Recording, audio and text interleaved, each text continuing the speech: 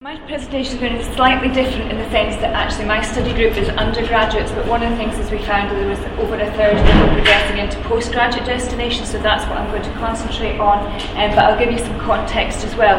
And similarly, obviously, people have been talking about the Delhi data, so mine's a longitudinal study, longitudinal in the sense of looking where our graduates went over a 15-year time frame, and so they were beyond Delhi, and obviously employability is high. We're reviewing Delhi and its purpose, etc. People have already talked about where people go. Sort of 6 months after graduation, 3.5 years. We've got a little bit longer than that, so I say that's what we're going to have a look at particularly. Sorry about that. No, it's okay. So just, people have already been giving context to this today, and Charlie, you already spoke about some of the reasons why people are sort of taking up postgraduate study, and obviously that then, so that that's not something we necessarily know is unknown to us.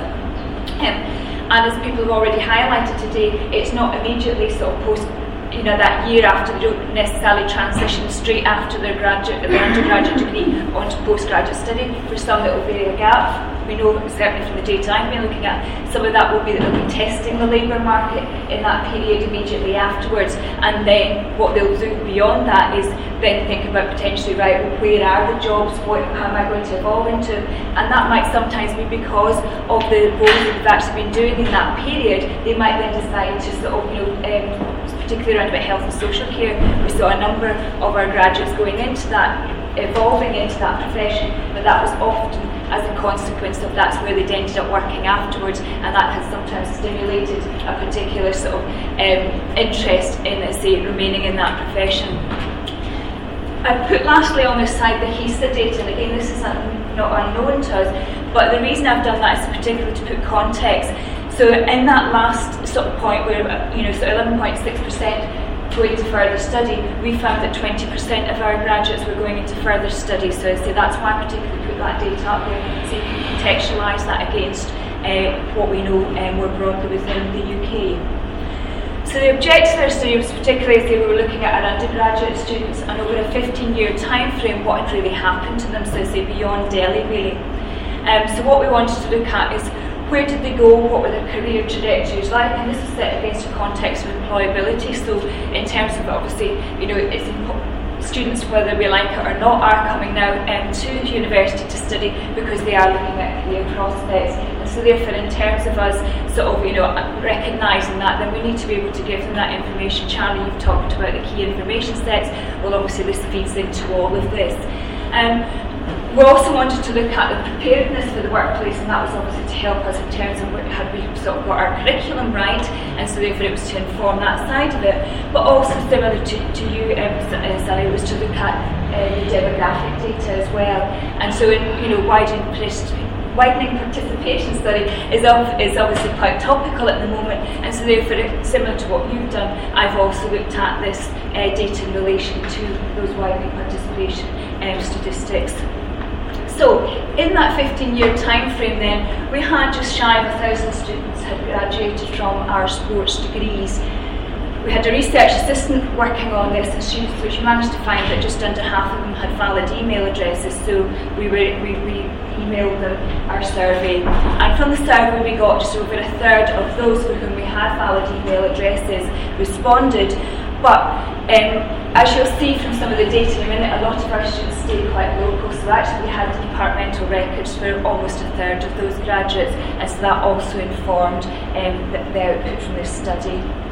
So, Charlie, you've already pointed out that we're actually quite home birds, and so you can see that in that second part. So the majority of our students are Scottish, and in terms of the ones that responded to the survey, most of them were Scottish as well. You'll see in that last column we have a very high proportion of our students come from further education. That was partly to do with the way the degree programmes were set up initially, but in terms of some projects that we're running at the moment roundabout, and also outcome agreements that we have from the Scottish Government, then we have targets roundabout getting more people to come from further education, and that's reflected in our data as well. In Scotland, obviously, a number of our students can graduate with an unclassified award, and we do have a sort of quite high proportion of students who do that. And you can also see there in terms of, in Scotland rather than Polar, we talk about Scottish Index of Multiple Deprivation, so that 20th percentile, which are at the bottom end of that, those are the ones who we see as the most deprived community. So that just gives you some understanding about who are our students, who are our graduates. In terms of them being in work and further study, and in that first column you'll see that in terms of the respondents, 100% of them were in work and further study. So I do know I have got a skewed sample in the sense of, obviously, I suspect that those who responded to our survey were the ones that had a good news story to tell us, and obviously the ones that we've also got departmental records for, and again the ones that, where we know what they've gone on to do. Similar to the sector, then, we know that many of them are in graduate jobs. One of the things we do know is that many of ours are going into sports employment, so from a curriculum management point of view, that's obviously good news because we're doing something right. They're getting jobs within the sector that we're educating them for. But it's this last part that I want to particularly concentrate is in relation to the postgraduate qualifications. And I said to you earlier, a fifth of our students are going into further study in that first 6 months after graduation. But in terms of overall, 37% of them actually have a postgraduate qualification. And that is much higher than UK sports graduates, where only 14% of them go on to get postgraduate qualifications. I say we're over a third, so much higher than that. And as you can see there, just in terms of general postgraduate qualifications, then again we had a significantly higher proportion of our Abertay sports graduates completing a postgraduate qualification. In terms of, again, those going on to teaching, and I will look at these as a particular group because again you will see that we're significantly higher in relation to the proportion of our students going on, and almost a third of our students went into teaching, and that's primary and secondary teaching specifically. Now teaching is obviously quite topical at the moment.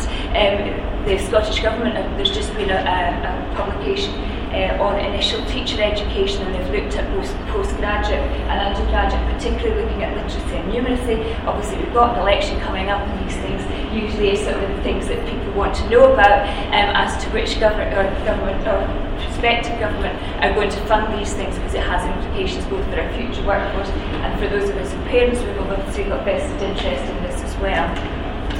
So the trends in terms of our data then is that obviously in terms of where they went, all of them were in postgraduate destinations, but many of them were in professional roles and managerial roles, and the more distant they were from the point of graduation, not unusually, many more of them were obviously in managerial roles. That wasn't the case in teaching though, and that's partly because there is a bit of a flat sort of career structure within teaching, so there's not sort of many opportunities to rise through the ranks quite as quickly, and even in that 15-year time frame. The ones who graduated more recently, and again, this has come out in data that's already been presented, we are seeing more of them progressing to postgraduate, and that's partly again about differentiating themselves from the undergraduate market and those graduates, but also about where they want to go to in terms of their destinations. And as you'll see at the bottom, many of them are going into health-related professions, and many of them are going into teaching, and so therefore in order to do that, they're either, if they're going, we had quite a proportion, you can see they're going into physio and also into occupational therapy, and so therefore they could go on to shortened master's courses to get those professions because they were a graduate, and they were a graduate in a science-based discipline which allowed them to do that. So they were using as a stepping stone, but again using the particular discipline that they had studied in to make that stepping stone. Otherwise, the types of master's programmes that we're doing, I say teaching was the predominant one, but many were doing things around about performance coaching. There's been emergence of master's studies in those areas, and sports management were the other sort of predominant ones. And then there's a whole range of other master's programmes. In relation to kind of learning again, which again is quite topical, is set against a background of widening participation. And Sally, you've already touched on this. So in relation to, I say we do have a very high proportion of our students come from FE, and in the year 15-16, 72% of our third year cohort was made up of students who come from further education. So I say particularly high, great in terms of achieving our outcome achievements, but there is a group that we will particularly look at in terms of destinations beyond that. So those who had come from further education were significantly less likely to have a postgraduate qualification, but they were significantly more likely to So that, those two things do sort of link together. But one of the things that we've seen across time, and particularly in more recent years, and specifically in the year 13-14, there was no significant difference in terms of those who came from FE or those who've been with us for the first year in terms of the honours stage of study. So that link is beginning to weaken. So more of our students who are coming from college are staying on to honours. And then when we looked at in terms of where are the significant differences in terms of those who were going on to postgraduate study. So yes, our students who came from FE, if we look across the whole 15-year time frame, were significantly less likely to get a postgraduate qualification. Again, it'll be interesting to track that as we go forward, because more of them are now staying for honours. So again, are they then going on? But one of the things in relation to, as I say, the backgrounds of our students, so those who were first in family, there was no significant differences in terms of those students who went on to postgraduate education or not. And again, those who came from more deprived homes, no significant difference. And that's quite an interesting statistic, because the HEFI data seems to suggest that those groups are more disadvantaged in terms of going into postgraduate study, but that wasn't what we found in our sort of outcomes. And this is where they go. So just from a recruitment point of view, in terms of, we've talked about key information sets, I now use this when we're doing our open days and our applicant days, because it gives people a quite clear sense of where do our students go. This isn't their first destinations, this is where they are now, because I've got another slide which is on their first destinations. But I say the fact is we know that very many of them are going into the professions. So what does it mean for me in terms of my curriculum? Am I going to change it knowing this? Well, not at the moment, because what we know is we asked them about preparedness for employment, and 85% of them said that they did feel prepared for their current post. There is obviously a debate in higher education about whether we should just be preparing them for the labour market which aligns to the thing that they're studying. That actually many of them will diversify as they go through. So we have quite a lot of generic skills, and when we ask them what was the things which were most useful in their programme, we do have a heavy emphasis on placement, that came out, and also on research methods. They hate it with a passion when they're doing it, but actually they found it the most useful thing, because of the range of things that they're required to do in terms of analytical skills